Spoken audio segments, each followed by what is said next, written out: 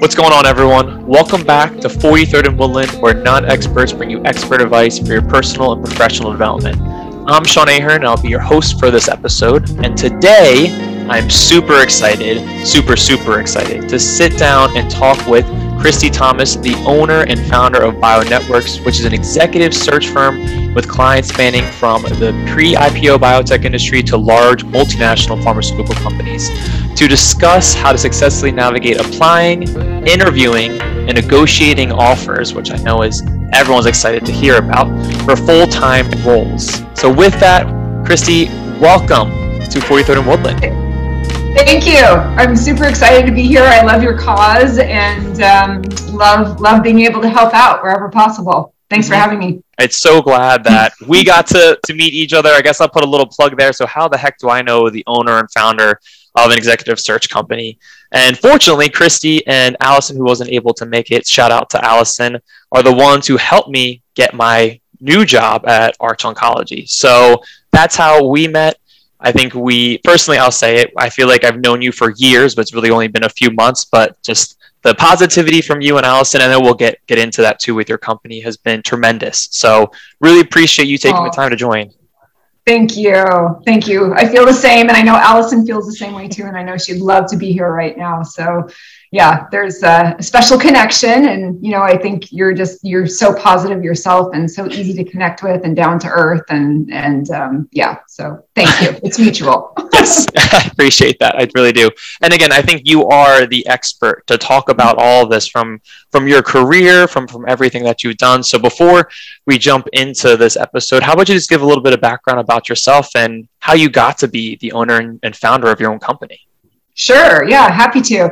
So it started, I guess I could go back to University of Washington days. I was pre-med all the way and ultimately decided I did not want to go to medical school, and then had a little bit of a meltdown when I tried to figure out what I was going to do instead. So I actually started in a search firm that specialized in, we were mostly focused in, it was all biotech and pharma, but even more so focused in oncology.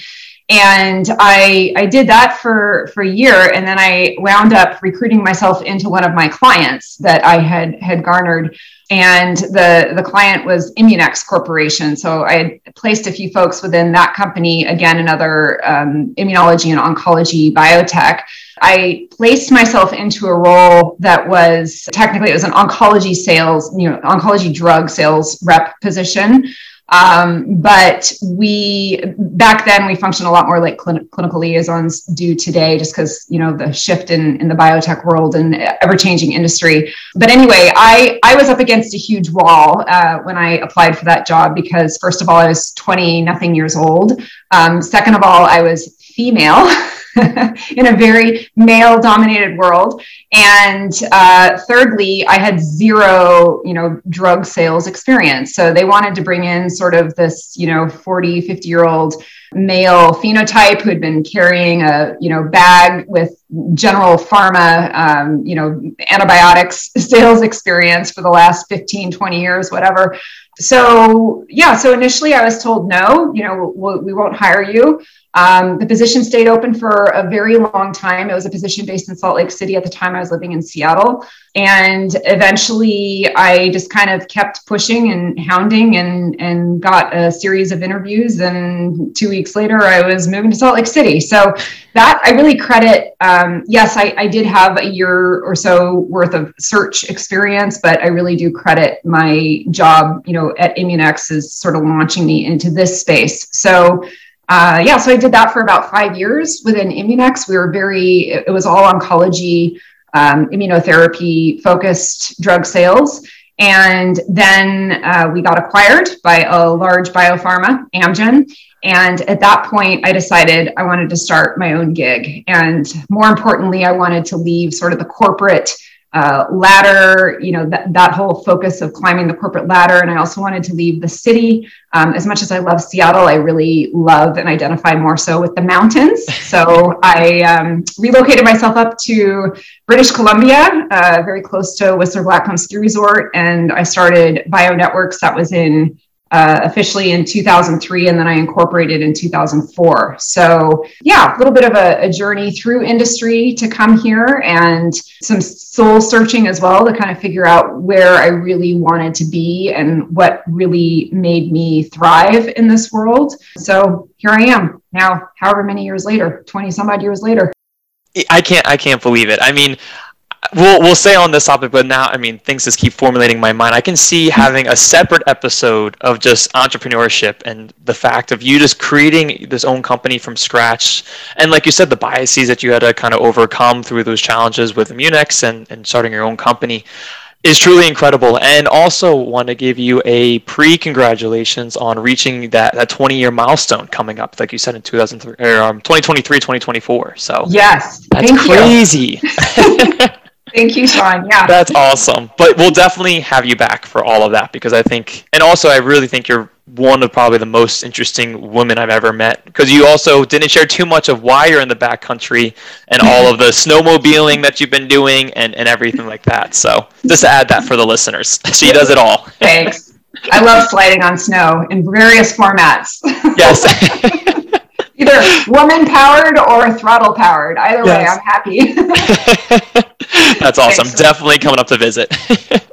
Yes, but, you are. Yeah. But back to the topic. So, like, I mean, as you know, and we were talking before, there's so many different, I guess, like strings we can kind of pull on here of where do we go with just successfully navigating full-time roles. But I think what I'm thinking of maybe to start off is just how to properly apply for a job. So as you know, we were talking before, me being a young professional myself, coming out of pharmacy school, and then even applying for full-time roles, it kind of was just like, okay, you just maybe apply on their website, you hope your CV looks good, and you hope you get a call back, and that's it. But I see you, for the listener, she is shaking her head no. So please give us some insight on what you've seen in the past of how to properly apply for jobs. Yeah. And, absolutely. I shouldn't so vigorously shake my head to that, because yes, it can work that way. Yes, you can apply through websites, and yes, you can get calls back this way. But is it the most effective way? I would say absolutely not.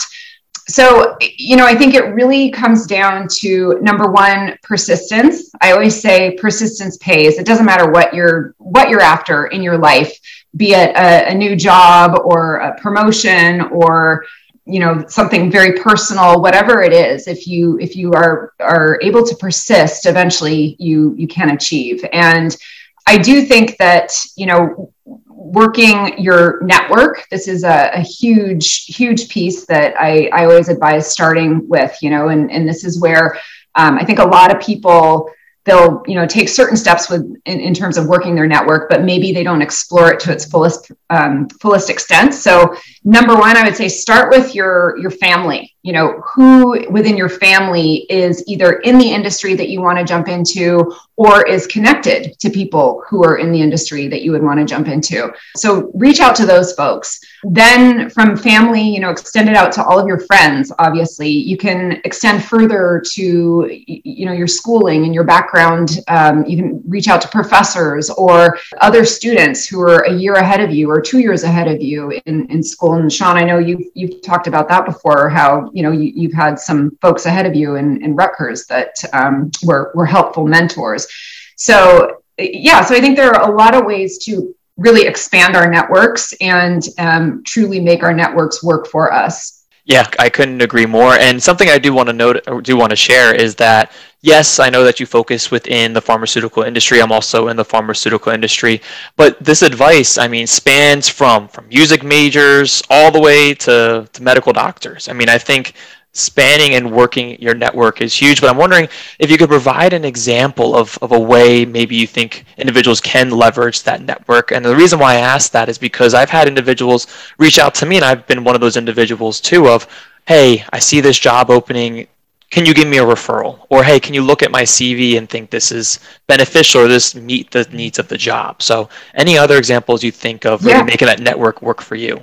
Absolutely. So I'd say once you've kind of compiled your list of your network, you can go through those folks. And if there is an opportunity, if they happen to be in the exact position, or at least close to the exact position that you're interested in jumping into, ask if you can shadow them for a day or a half day, or join a specific meeting that is a meaningful meeting that could give you insight into not only the job itself and the day to day, and really evaluate, is this something that you're even going to like.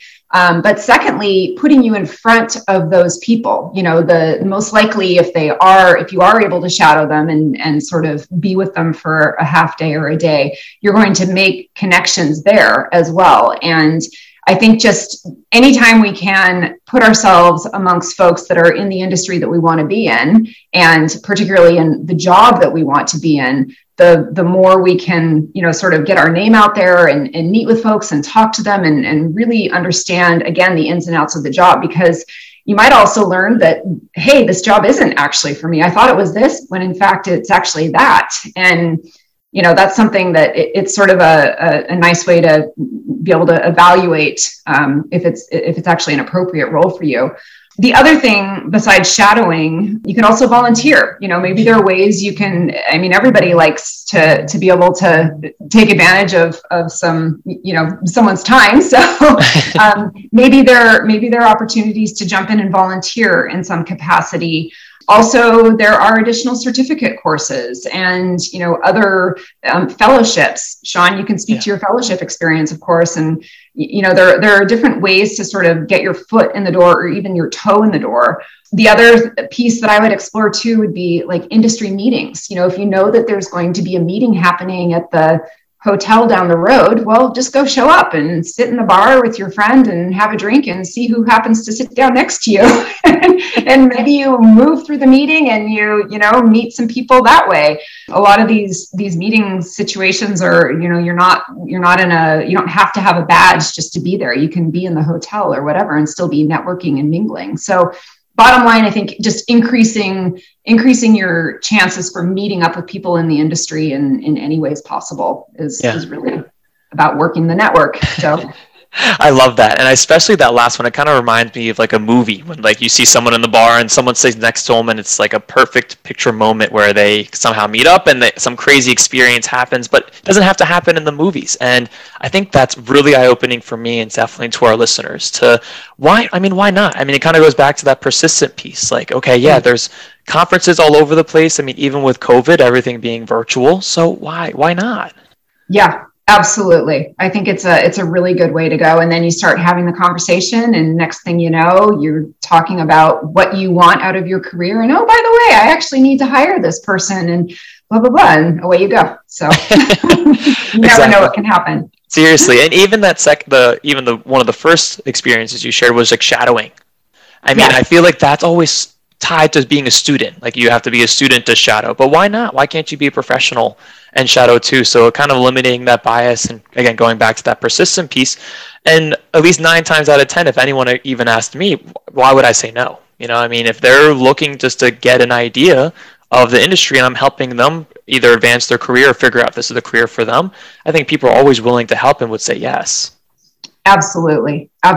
Yeah, no, it's an easy thing for most people to do, as long as, there's no confidential information or, anything along these lines, but you can pick and choose the days, of course. So yeah, no, shadowing is fantastic. Yeah, completely agree. And I think that even is a great segue to the second topic here of, okay, we now have that role of applying for jobs and figuring out what are the steps to get you to that application or maybe get you to that first interview. But before that, it's tailoring your CV or your resume and making sure that makes you stand out to be an applicant for that job, for that interview. So I think, again, kind of goes hand in hand with leveraging your network. But is there any advice, recommendations you give? I know personally for me, especially within that fellowship role of PharmDs, we kind of leverage, again, individuals that are a year or two above me. That's what I used for applying for my full-time job. Is there any other advice you would give for individuals? Yeah. So in terms of, sort of building your CV or your resume, I would say that, we all, obviously you have to have the specific credentials and, all of those pieces are on somebody's CV or resume. But the part that you can't necessarily glean from somebody's CV or resume is these are all the softer skills. So somebody's personality, how is somebody in a team environment? How is somebody as a manager? How is somebody as a direct report? How, what is the energy level? Are we dealing with somebody who is a real get after it, go getter type of person, or are they kind of more of a laid back, let other people make the decisions and they will implement? So these different pieces obviously are not necessarily visible on the CV. And these are pieces that if you have, obvious strengths in the softer skills, try to highlight them in some format. And, I think the best way to highlight these types of experiences are through examples. So, for instance, if you do love managing people and your direct reports love reporting into you, you can share, you can show managerial progression on your CV, or you can make an outright statement of, I very much enjoy mentorship and managing teams. I started with my first direct report in 1986. I'm going way back. And I, built a team of 10 by 1987 or whatever it is. So you can show through actual data points that this is something that you enjoy and that you excel at and you're obviously good at. So yeah, I would say try to highlight some of those softer experiences if possible, which is a tough thing to do on a CV or a resume. Yeah, but I think you allude to the point of making it objective, your bullet points. I know something that I struggled with when I was first writing my CV/resume. I know those words are interchangeable for some people versus another. But for example, I worked at a pharmacy and counseled patients. And yeah, that's great. That's part of the job description. But to your point, making that softer skill better to show my communication skills, I can say I counseled 20 patients every day on this type of thing, or something more tangible examples to show, okay, yes, I can do the core basics, but maybe I can allude to my softer skills in a better way. Yes. Or even more so, I had a 20 patient following who would see me regularly on a day, or who would seek me out, or, so to show that they were coming for you, Sean, these were patients that were specifically requesting to see you again, or so to enhance it maybe one step further there as well, again, to show what a great guy you are. You better watch out, Christy. I think a lot of people may be sending you their CVs to help them out. Might be able to have a little side gig here. Yeah. Fun. Mm-hmm. Perfect. I think that's a great example too. And even something that I've learned along the way was practicing on your action verbs. So I know people will say sometimes just support, or they'll say I managed or led, but maybe saying something like I executed on a certain thing. I think that's always a way to help exemplify someone's skills throughout their CV too.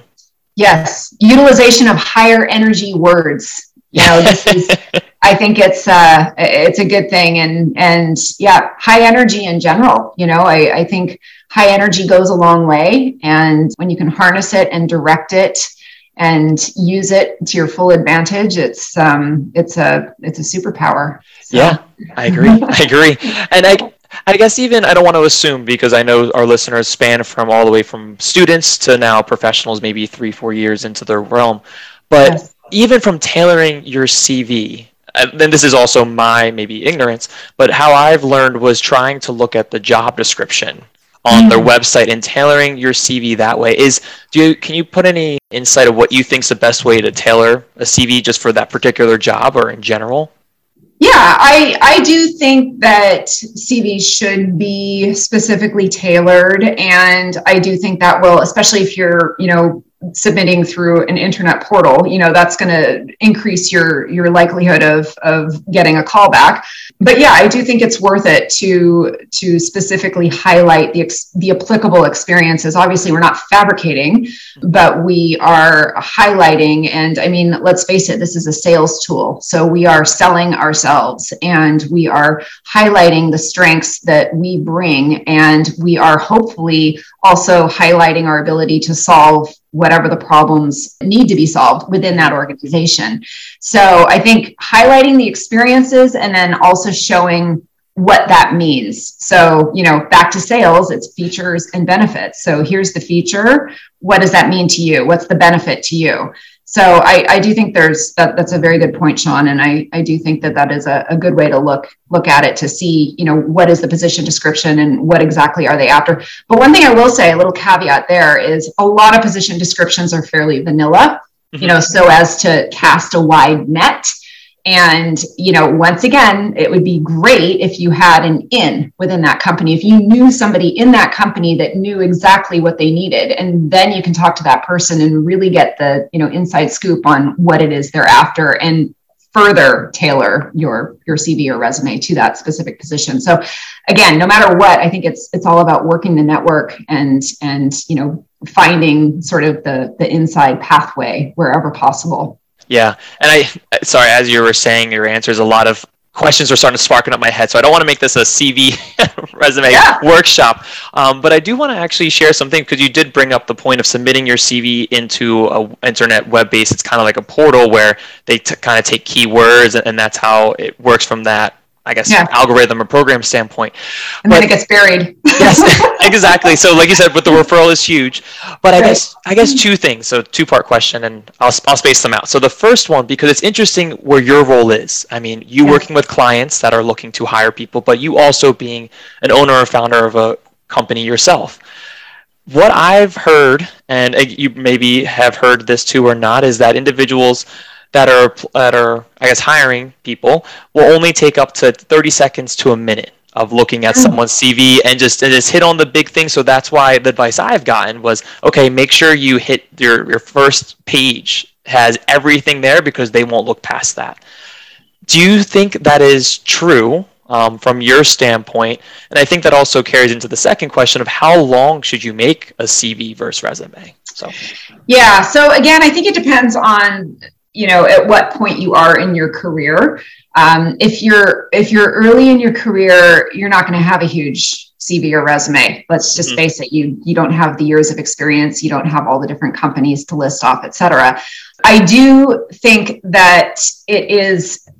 So 30 seconds. I don't know. I mean, that's pretty quick. I guess if you're a super fast reader, then that could be the case. But yeah, I do think, I think there's something to be said for that sort of concise, consolidated statement at the very, your header statement at the top of your CV or resume, where you pretty much summarize what you do, what you bring. And again, features and benefits, this is what I do and this is what it brings. But I don't know, at higher levels, for sure not. At higher, like if we're dealing with, the C-suite, then we are going through CVs with a fine-tooth comb. I mean, it's a very, very different beast in that sort of executive search space versus entry level. So I think and it also depends on the number of resumes the hiring company has, or the hiring manager has to get through. If they've got 500, then maybe you're lucky to get 10 seconds of a read. If they have 5, it's going to be a very different story. You'll have their attention for a much longer time frame. But so in terms of having it be concise, I do think that is a good thing. I think a one-pager is good, unless, of course, you're dealing with, again, a true CV where you have, for me, a curriculum vitae is including all of your publications over the years. And so in that case, I love to see full-fledged CVs, because I want to see the publication history. I want to see how this person got, as I mentioned the other day, from, if you're in the immunology space, how you got from rheumatoid arthritis all the way over to oncology, what was that publication pathway? And sometimes, sometimes you can see that on the CV, but sometimes the publications are the best way to actually realize that. So they tell a story, publications tell a story. But for junior level folks who are just getting their first job in industry, I would say, a concise one pager and that super concise header at the top, the one paragraph where you state your superpowers and why this company needs to hire you right out of the gate. That's going to be very fitting. And also, don't be afraid to take risks. When I say state your superpowers, go out on a limb, be funny, be creative, don't be run of the mill.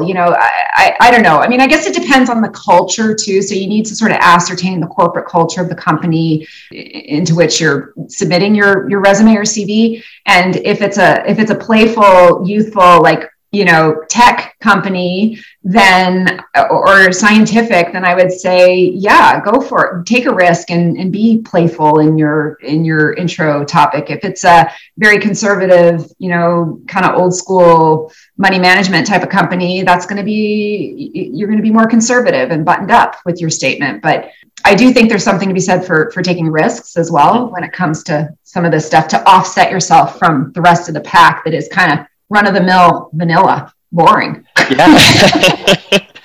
I love that. And I'm glad that you actually share that, because I never gotten that advice before. And especially in pharmacy school specifically for me, and again, maybe every major is different, I've never really seen those one-line headers, or sometimes I've seen people say like advise against it, but your explanation makes so much sense, especially because for these junior level positions, you're not the only one. It's not like a C-suite where there's only 10 individuals applying for the job. Like you said, it's hundreds of people. So how else can you make yourself stand out?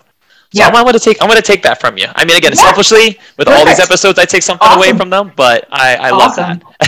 And then the other piece of that too, Sean, that I really like is that, and then it kind of goes with this whole overarching concept of, we always strive for mutual love. And also that concept of, if you shadow a company, then you're going to get, or shadow a person, you're going to get a better sense for the role itself. So you want to make sure that you are getting into a company and a job that you're going to love. Yeah. And who in turn, those individuals are going to love you. Like we want these sparks to fly. We want the fireworks to go off. And life's too short to work for companies that you're not stoked to get out of your bed in the morning for, you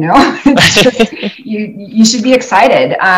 So I guess the point of that is, if you can create a very specific and pinpointed introductory statement, then you're going to receive feedback from the companies that really appreciate that. So it's a way to kind of narrow in your search, and also for the company to hone in on you, so that we can have this mutual coming together, this mutual connection, and this ultimate mutual love. Yeah. I think that's perfect. It's actually a perfect bridge to my next question of working with individuals like yourselves from executive firms and or recruiters, because I don't want to toot your horn, but again, you were that conduit that helped me get to that mutual love with the company that I'm at now. And I think that's what you, Allison, and your team love doing. But I guess let me take a step back of individuals, again, either junior individuals like myself that had the opportunity to work with you, but even C-suite or people that have 4 or 5 years under their belt will have recruiters or executive firms reach out and ask if you're looking. So what recommendations, advice do you kind of give when a recruiter or someone reaches out to you about a job opportunity? Yeah, very good question. So, all firms work differently. And I will also say not all search firms are created equally, as is the case throughout every group throughout all of industry. Everybody has a slightly different way of doing things. The end result is typically the same, in that, search firms are working for companies. They're getting paid a fee by the company to find great talent, be it at a sort of middle executive level on up to C-suite and governance level. So board of director members. So my advice in terms of how do you handle it when a recruiter first reaches out to you? So I would say, first of all, if the recruiter is asking you to pay them money, that's a big fat red flag. That would be number one. So be very, very leery of that. And there probably are search firms that work that way and do well, and they're fine. But in general, I would just be very leery of any recruiter that is asking you to pay them money to find you a job. So when a recruiter reaches out, I think, some of the questions I would want to know are you retained for this? Is this a contingency-based search, meaning you only get paid you provide the candidates. If it's a retained based search, they get paid up front, retainer to find the best candidates. And then are you exclusively working on the search? This is something that is sometimes in the contingency based recruiting world, a lot of folks, they're not exclusive. So there could be multiple recruiters working on the exact same position, which is just awkward and weird and crazy. And I don't know why companies do this, but companies do it. So those would kind of be like, and you can get a sense for people too, of course. I mean, I guess if you've never talked to recruiters, maybe you don't have a sense, but you can kind of tell how knowledgeable they are about the company, about the role, about the corporate culture, about the people with whom the position will most closely interact. About the finances of the company. These are all questions that a recruiter should be able to answer very easily and handily. And if they don't have the answer, they should be able to get it to you really quickly and easily. So, because sometimes what happens in the recruiter world, and I would say this is more on the contingency side of things, is recruiters will look for specific candidates where they have seen job openings, and then they will go to that company and they'll say, hey, I've got great candidates X, Y, and Z here. They're perfect for your job. Hire me to fill the position. And they may or may not actually have great candidates, but it's sort of a way that they can kind of try to get into the company, and we call it backdoor their way into the company. So anyway, this is maybe too much into recruiting, nuts and bolts of recruiting and different, ways recruitment firms approach their business. But in general, most folks should have a very good concept of the company, the people, the job, and be able to answer your questions handily, and definitely should not ask you for money. I agree. Fortunately, I've never run into that scenario, but I'm sure, like you said, it's definitely out there.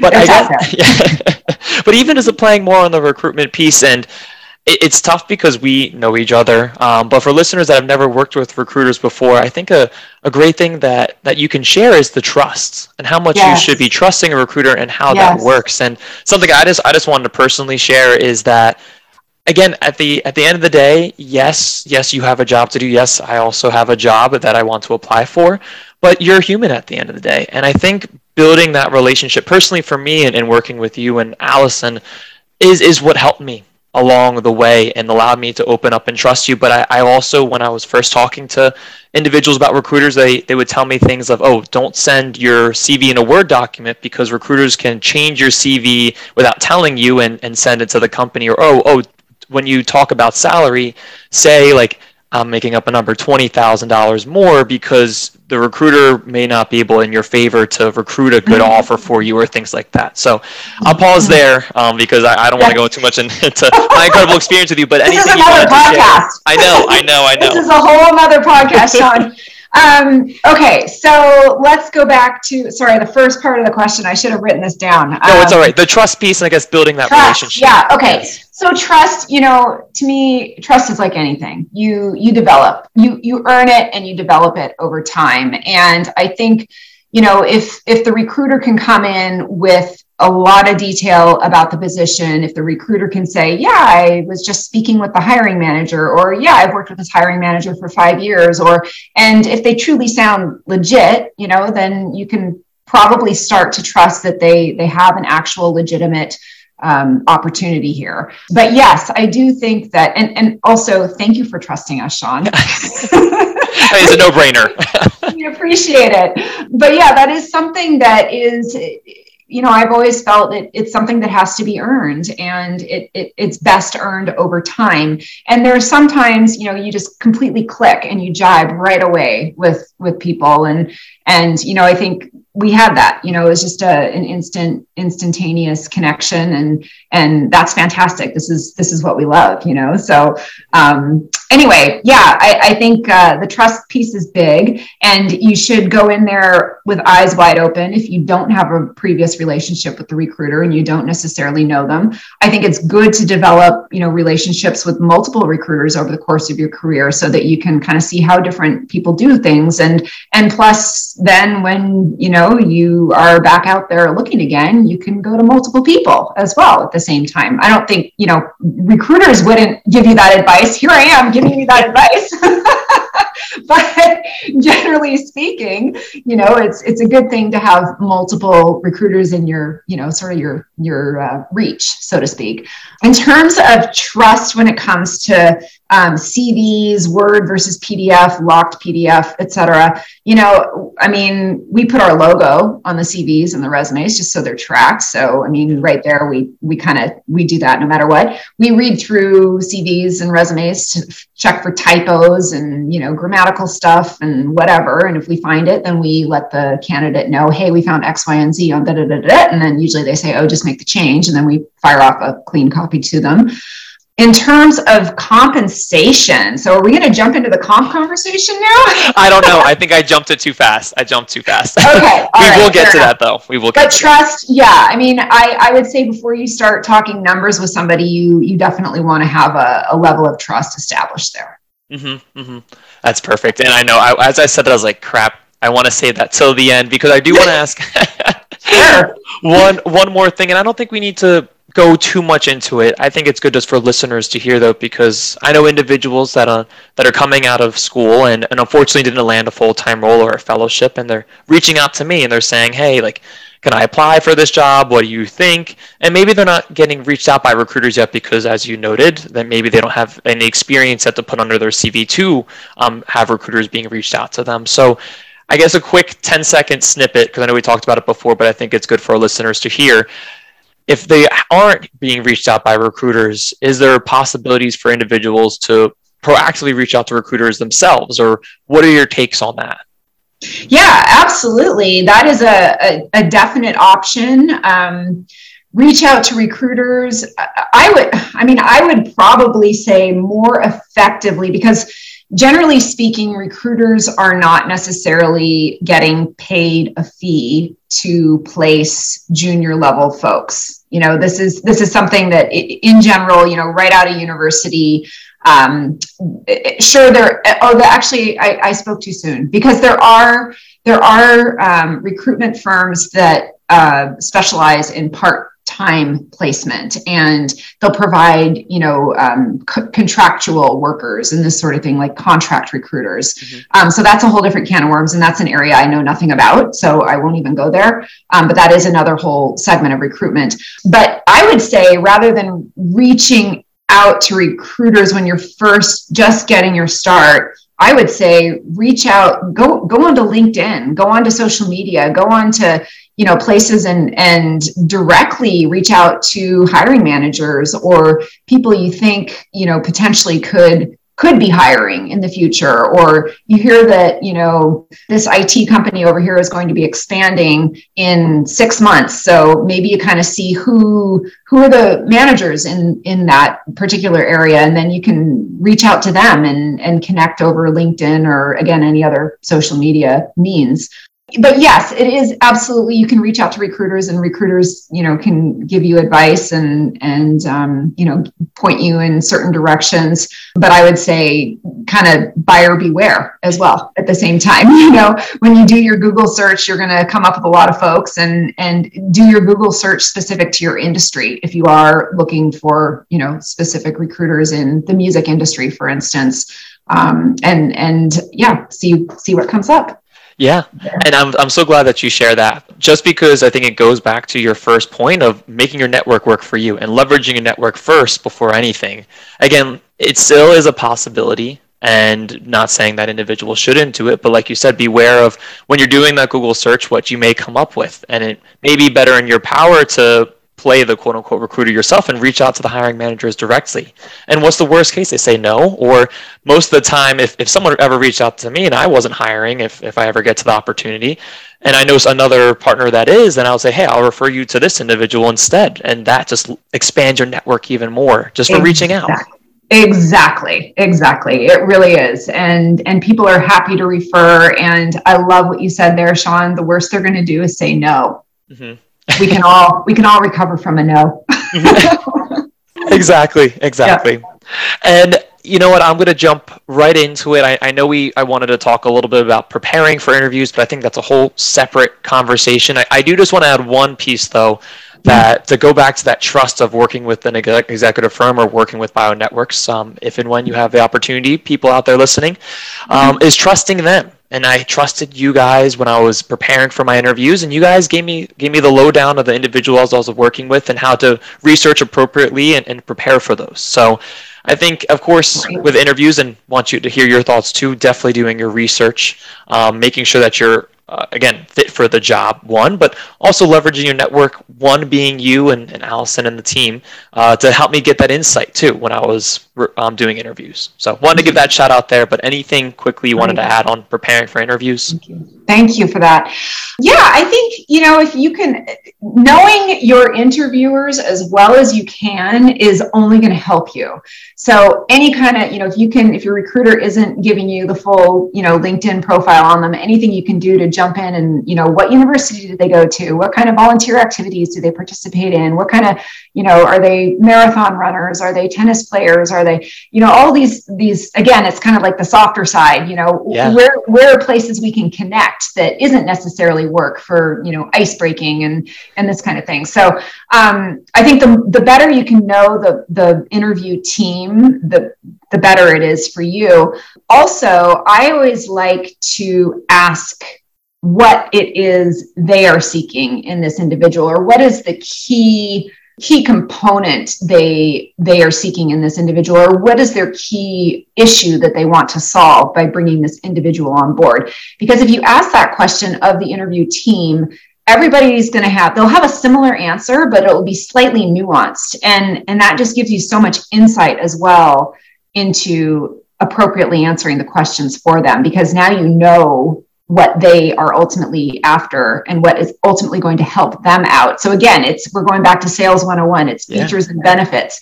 Here's this shiny feature that I bring to the table, and here's how you're going to benefit. Mm-hmm. So I always like that. I like to ask the question and engage and find out what their most pressing need is at that particular moment. I think that's a great point. I'm definitely going to take that slogan from you, features and benefits.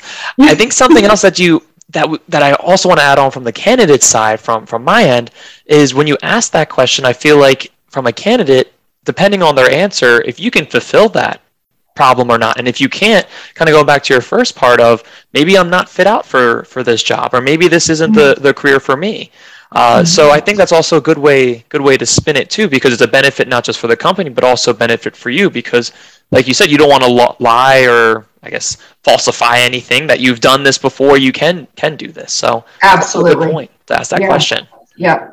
Unless then, of course, they're saying we have to have a minimum of 3 years worth of oncology clinical scientist experience developing phase 1 and phase 2 protocols, or, something super specific for X number of years, when in fact, Sean, you outperformed that in 6 months in your Rutgers fellowship. Like you cleaned that right out. And sure, maybe it takes the next person 3 years to do what you did in 6 months.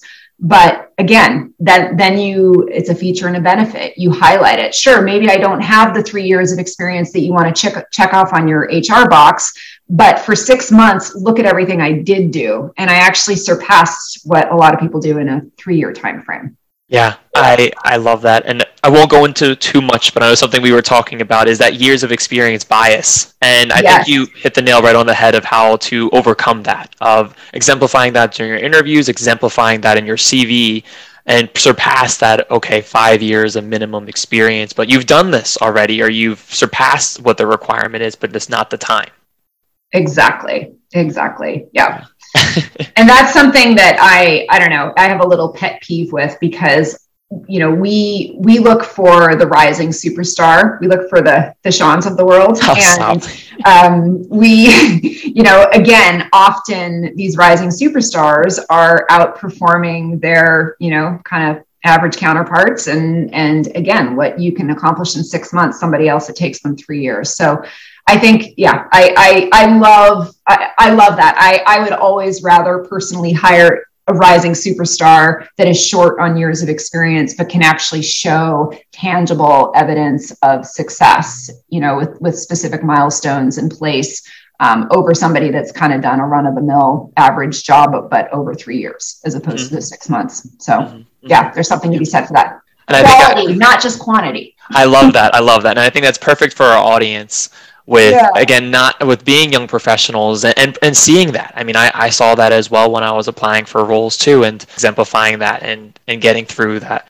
But that's awesome. And I'm so glad we got to share that piece with years of experience, because especially for young professionals listening to this, I know that's something that they must go through and definitely see, but it's definitely possible to overcome that. But now wrapping up to the last question, and I jumped ahead a little bit before when I was talking about trusting a recruiter, is that piece of negotiation. And I think there's two ways we can kind of go about this. I think there really actually isn't much negotiating with a recruiter if you have that opportunity to work with an executive firm recruiter. I know something working with you, you do ask for that, because that's something that you leverage when talking to your clients.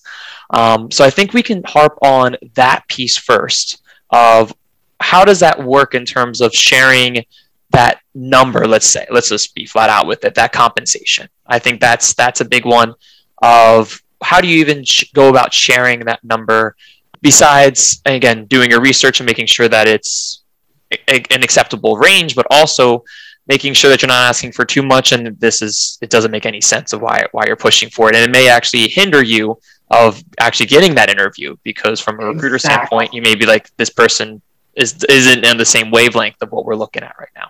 So let's hit on that piece first. Yeah. No, all good questions. So, when it comes to negotiating, again, the more information you have about the position, about the compensation range, and where the current people are in the organization. So, you're not going to make more than the hiring manager. So whoever your boss is, you're not going to come in over her or him. So the more information you can have, and once again, here comes the network piece. If you know of people in the company and you can get a sense for what they are actually making, and this is kind of, often taboo that people don't want to share what they're making. But if you say, hey, listen, I'm applying for this position, can you give me the range of what currently your company is paying for XYZ position? A lot of people can share that information, and they may not know the range exactly, but they'll probably have a pretty good idea. They'll know where they are. Whether or not they share where they are is a different story. But yeah, so I think if you can find out what the range is, that's a great starting point. And, there are services out there like Radford, Aon. I think Radford and Aon are joined, but there are services out there that do just this. They do benchmarking, and they figure out, in this geographical region, at this level, with this number of years of experience, with these academic credentials, you can expect to make somewhere between this and this. And generally, comp is comprised of, I always talk about it as a triangle. You've got your base salary, you've got a target bonus, and then you've got the equity component. This is assuming you're jumping into a company that gives equity, because not all companies do, of course, but of those. And then also, I should say, there was kind of a fourth one there too, sometimes pending the level, pending the company, but sign-on bonus is another piece that we run into on a regular basis. So kind of either triangle or square, pending the position. But yeah, if you can find out, exactly what the range is or what the counterparts are making, then what I would suggest is, and coming out of school, you're not going to have anything to really compare it to. So it's not like you're going to share your current compensation. But if you're coming out of your first role in industry after leaving, the academic world, then typically compensation is based on where you currently are, and they try to give you a good boost up from that. But, again, is that fair? Is that market value? Is that what they're paying their other employees? These are all unknowns, and a good recruiter will have a sense for that. But often, recruiters are going to want to know first from the candidate, kind of, well, where are you? What are you making? Okay, well, we can definitely get you a good boost from there because you are frankly underpaid right now. Or, so if that's the case, then, this is something that your recruiter is going to work in your favor. If you're already at the higher end of that sort of range, then it can sometimes be a bit tough, and maybe hopefully the recruiter will say, well, you're already really well compensated, and this is going to be a little bit of a challenge, but maybe we can sweeten the equity component of this deal, or maybe we can get you a little bit of a bigger sign-on bonus, or I'll leave it at that. I think that's perfect. It kind of even goes back to, again, trusting your recruiter to work for you and your benefit. But something real quick that I wanted to go back on is using that company, so Aon or Radford. I never knew that, because that's something that I used, was trying to leverage my network to, I guess, at least give me a range, or at least give me an idea of, okay, how much does this position make versus this position make? But is that website, is it free? Is it something? No, so you have to subscribe, and typically it's the employers that are members of it, and then they in turn provide their numbers as well, so that Radford can have an up-to-date sort of real-time idea of the numbers. But what I have found over the years is there's certain geographical territories that are just so off with Radford, like Boston and San Francisco, for instance. They're always behind, and the sort of the going rate that Radford projects for those two geographies is usually, just in my own experience of real world, what people are actually making, it's usually lagging. Wow. Radford lags in those geographies for what, probably because they're so quickly moving, and because they are getting significant pay increases more quickly than the rest of the world, or the rest of, like if you're based in Mobile, Alabama. So no offense to anybody in Mobile, Alabama. No, not at all. Actually, my whole family's from there originally, so that's why I go there. There you go. Always your go-to. There we go. But I'm from there too. There you Not go. Really, but you can't be mad at me. Yeah. But I'm glad you shared that, because it harps on the piece of using your network, because that's something where you said, it's unfortunately some individuals, it depends. Like for me, I had fortunately had close friends that were able to share with me, my network to share with me that range a little bit, but I know individuals sometimes struggle with that. But going back to that point of, again, having those close connections, having that network to give you that range, so that when you go in to start negotiating, or you go in to give a starting price to an executive firm, you know where you are, and you know where you can go. Yeah, absolutely. And I think too, Sean, it's a different discussion pending the level, so for somebody that is right out of university, you're just stoked because you're getting a salary, you're paying your rent, you've got a beer fund, you're ready to go out on Friday nights, and it's a different beast from when you're 10 years into your career and really comparing and contrasting. So different discussion all around. So I think for those just entering, if you're happy with the numbers they're providing you, great, go for it. That's all that matters, is that you're, and actually that's for anybody. If you're happy with the numbers they're providing, great, go for it. Even if you're a CEO, if you're happy with it, perfect. You don't need to do the extra research. You can bypass that step.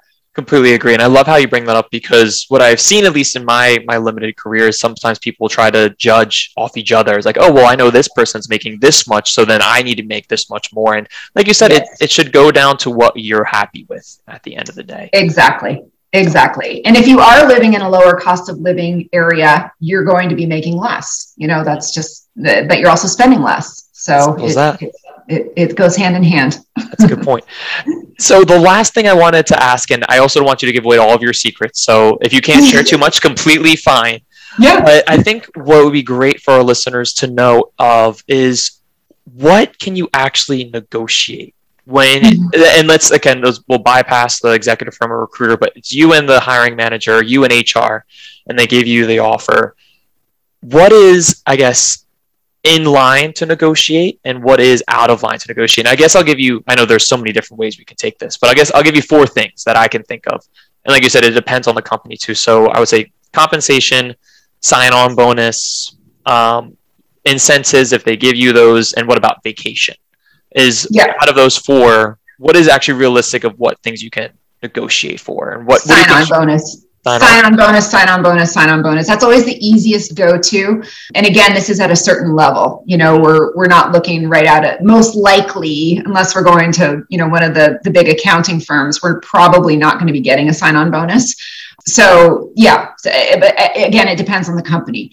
Generally speaking, the base salary is sort of the fixed amount is you're not going to make more than your supervisor, right? So there's the top end there. The target bonus is the annual bonus is almost always a fixed amount. So that you're not going to be able to negotiate. What does help with the annual bonus is if you're a superstar performer and you blow your goals out of the water such that you make 150% to target, then you've just increased your annual bonus by that much. So significantly. Yeah. So that's how you can control that piece. Just be a superstar. And then when it comes to equity, that's usually pretty tight, pretty tough. It depends. If it's a privately held company, yes, absolutely, you can negotiate on equity. If it's a publicly traded company, different can of worms. Gets much harder to negotiate equity. I mean, it's doable, but it's more regimented.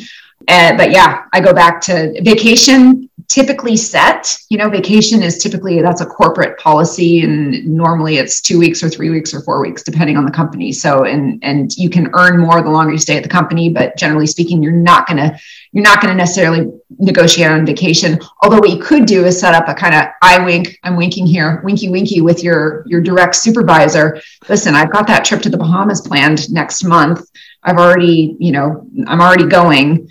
Can you just let me go? Yeah. And, sometimes, and I'm going to get the work done while I'm there, and I guess in a COVID world, this doesn't matter as much anymore, but, or a Zoom world, I should say, but definitely sign-on bonus all the way is the easiest place to negotiate. Perfect. Christy, thank you so much. I think this is just a plethora of just insight, knowledge, advice that will help all of our listeners. We appreciate it. I appreciate it so much. I think we're going to have you back on for multiple different, I'm already spinning different ideas, topics Amazing. That we can discuss about, but really appreciate it. But I want to give you one last second, any last minute advice that you would give young professionals, either about just applying for full-time jobs or just in general, that you think will benefit them. Thank you. And thank you for all that, Sean. And I'd love to come back. Yeah. So I would say, in terms of advice, make your network work for you, number one. Number two, persistence pays. So don't take no as an answer. Just keep plugging away. Don't be obnoxious about it, but just keep plugging away and pushing till you get to yes. And lastly, I would say be authentic. Be authentic with who you are as a human being, be authentic with your experience, and be authentic with really evaluating the opportunity to make sure it truly is a good fit for you as well. Because it's not just about the company. The company is going to get what it wants out of you every single time. The real question is, what do you want out of the company? What do you want out of your career? And the more authentic you can be with yourself about that, the better of a working experience you're going to have, and the better the career you're going to have. Perfect. Thank you so much, Christy, for all of this, and can't wait for our listeners to hear about this. My pleasure. Thanks, Sean. Take care. Take care.